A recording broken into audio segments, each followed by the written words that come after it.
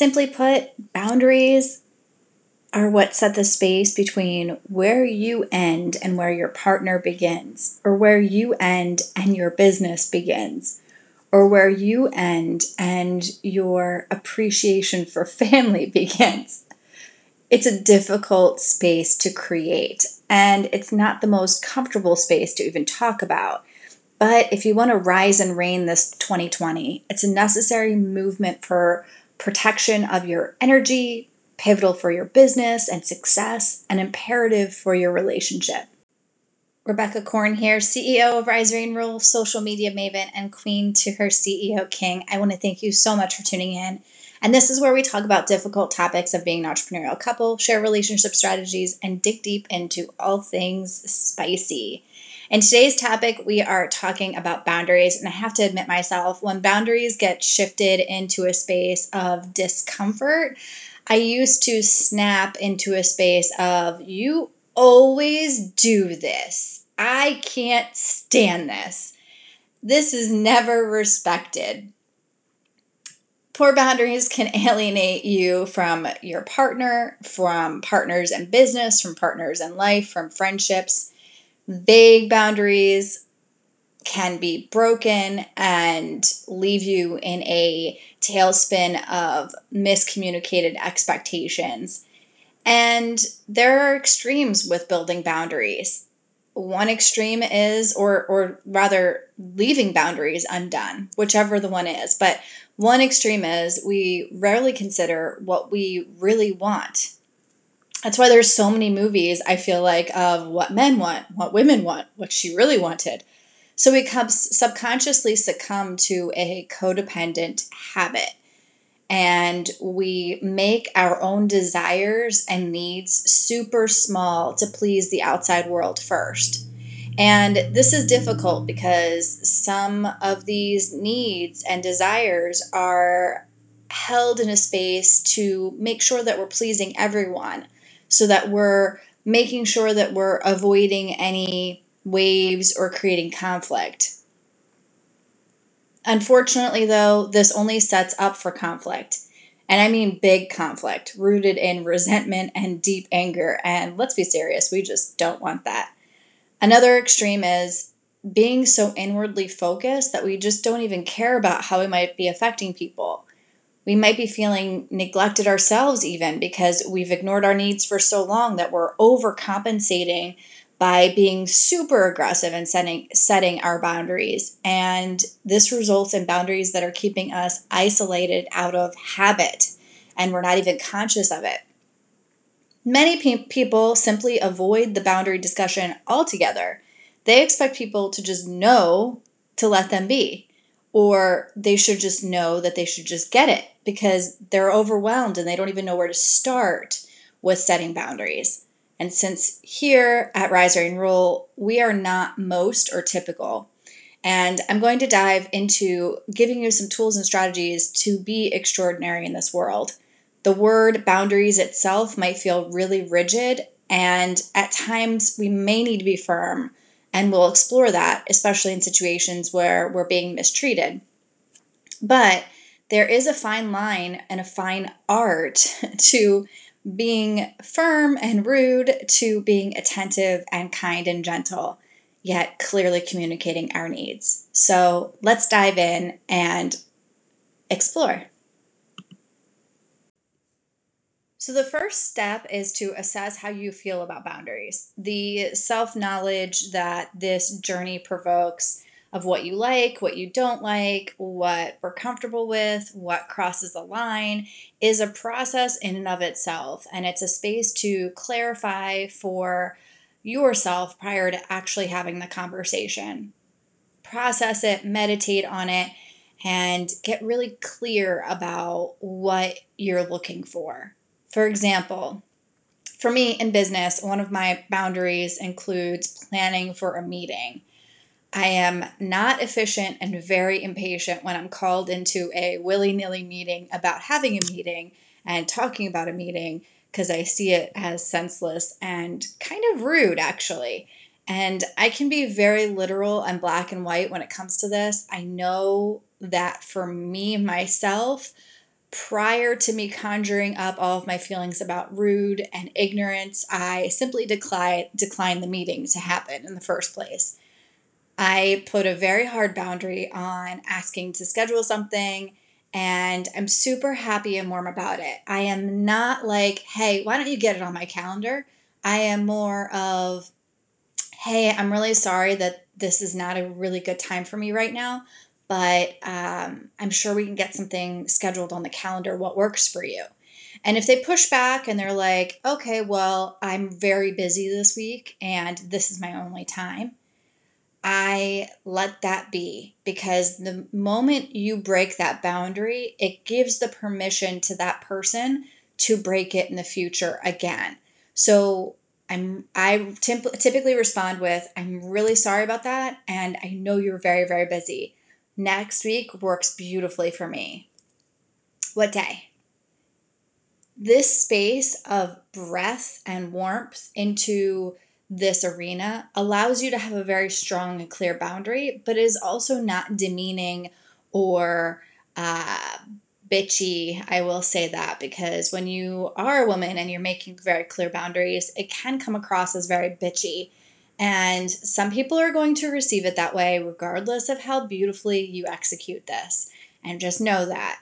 But being warm and welcoming and saying it with a smile is a beautiful art that unfortunately I didn't learn until later in my practice. But I think that it comes with great power to be able to do it in a very light and happy tone. Next piece for me is being direct. I feel like sometimes personally I tiptoe around situations instead of verbalizing and clarifying my boundary, because I feel like it's easier just to let it in. So I'll give you an example. In the evening, I will tend to sit into my phone editing something or fixing together a story or whatever. And Brendan tends to come to me and share things at the most inconceivable times, which I think this happens with everybody. And we realize that it's not a good time in our heads, but our partner is not really clear on that. So we'll be sitting in front of a fire, chilling, and I see it as a wonderful, beautiful opportunity to get things done, because that's how my brain works. And he might see it as something completely different. And I want to be sensitive and aware of his perspective and his needs. So when I'm dug into my phone, instead of saying to him, duh, I'm doing something, I'm not going to respond that way. So I'm also not going to ignore him.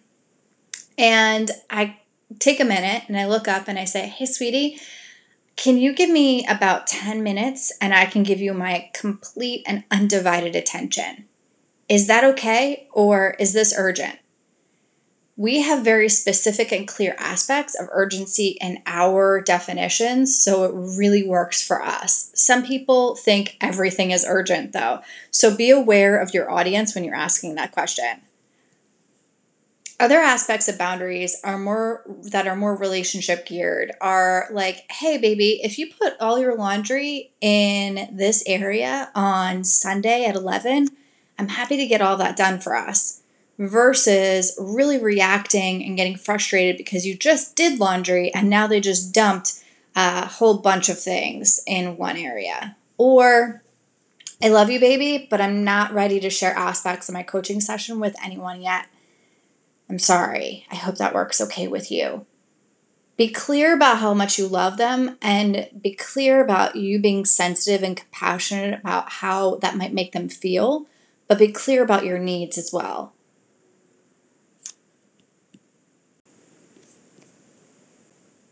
Avoid sarcasm. Sarcasm can lead to building resentment and that type of deep-seated resentment that we talked about earlier. And I get it, because I grew up in a Greek family who is very sarcastic. I actually think my first language was sarcasm. So when you're leading with sarcasm and you catch yourself in the moment and say, I'm really sorry, I have to clarify something here. on a serious note, this is a really important topic, and shift from there. If you aren't really being clear that you're serious, people aren't going to know that this is an important topic for you, or if it's just a funny skit.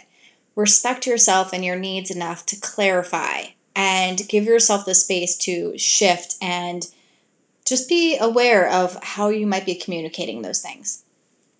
Next piece, use I statements. Instead of placing the blame on other people, soften it with the I statements. And you guys know which ones I mean. The I feel like, or I love it when, or things along those lines of I just want to communicate something that is important to me, and I really hope that you can hear this.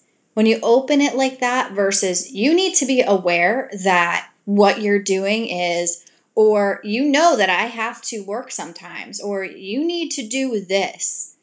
It is a very aggressive space to be in, and we tend to snap into those spaces when we feel the most isolated and the most alone.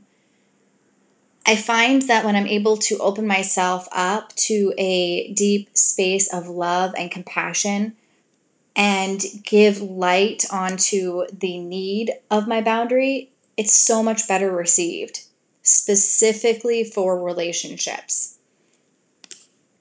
For example, when I say to Brendan, hey babe, I know you have a lot of work to get done, and sometimes I get a little mixed up because I feel like Sundays are our day, and I just think that there might be a better way where we can be a little more clear about what your schedule is going to look like so I don't feel isolated or ignored because I have false hope of spending time with you.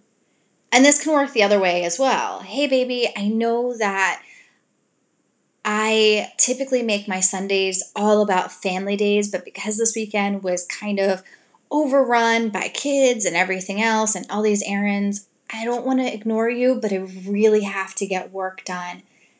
Is there a better time that we can spend time together because I love you and I want to? Being mindful about creating these healthy boundaries, we are creating a space to enter a collaboration with others. And this can be friends, this can be boyfriends, this could be husbands, this could be wives, this could be whatever. It might not look exactly what you expected when you entered into the conversation. So be aware of that. But knowing what your needs are and being clear on those aspects, but while also being sensitive to your partner's needs and being compassionate, this can lead to living a very fulfilled, connected, very happy life. And finally, in parting, make sure that you're grounded when you go into these conversations. They can often lead to either backlash from the other person or you feel guilty for even expressing it. And for this reason, it's really important to be grounded by yourself and your clarity and why you made this boundary in the first place. And you can do this simply by writing down after you got clear about what your needs are and understand that you are taking care of yourself. And remember that your emotions are valid and your needs are really, really important. And that's what we should be ultimately doing before we're doing anything for everybody else, because we can't pour from an empty cup. And when we're being drained and we're in a situation that is really difficult for us and we're able to communicate it effectively with care and compassion, we live a better and a more enriched life. I'm sure that you have big goals for 2020. And as part of the Rise, Reign, Rule community, I truly appreciate you tuning in. I hope that this helps you get to those goals and you accomplish those goals beyond anything else. Because I know that when I create protection of my energy and my success is on point and my relationship is happy, I thrive. And I want you guys to too. Have a beautiful week. And be aware that if somebody keeps making critical comments toward you while you're telling them or trying to communicate your boundaries and your needs, that you simply don't appreciate being spoken to like that and you will not accept it. And be silent. See how they respond with that.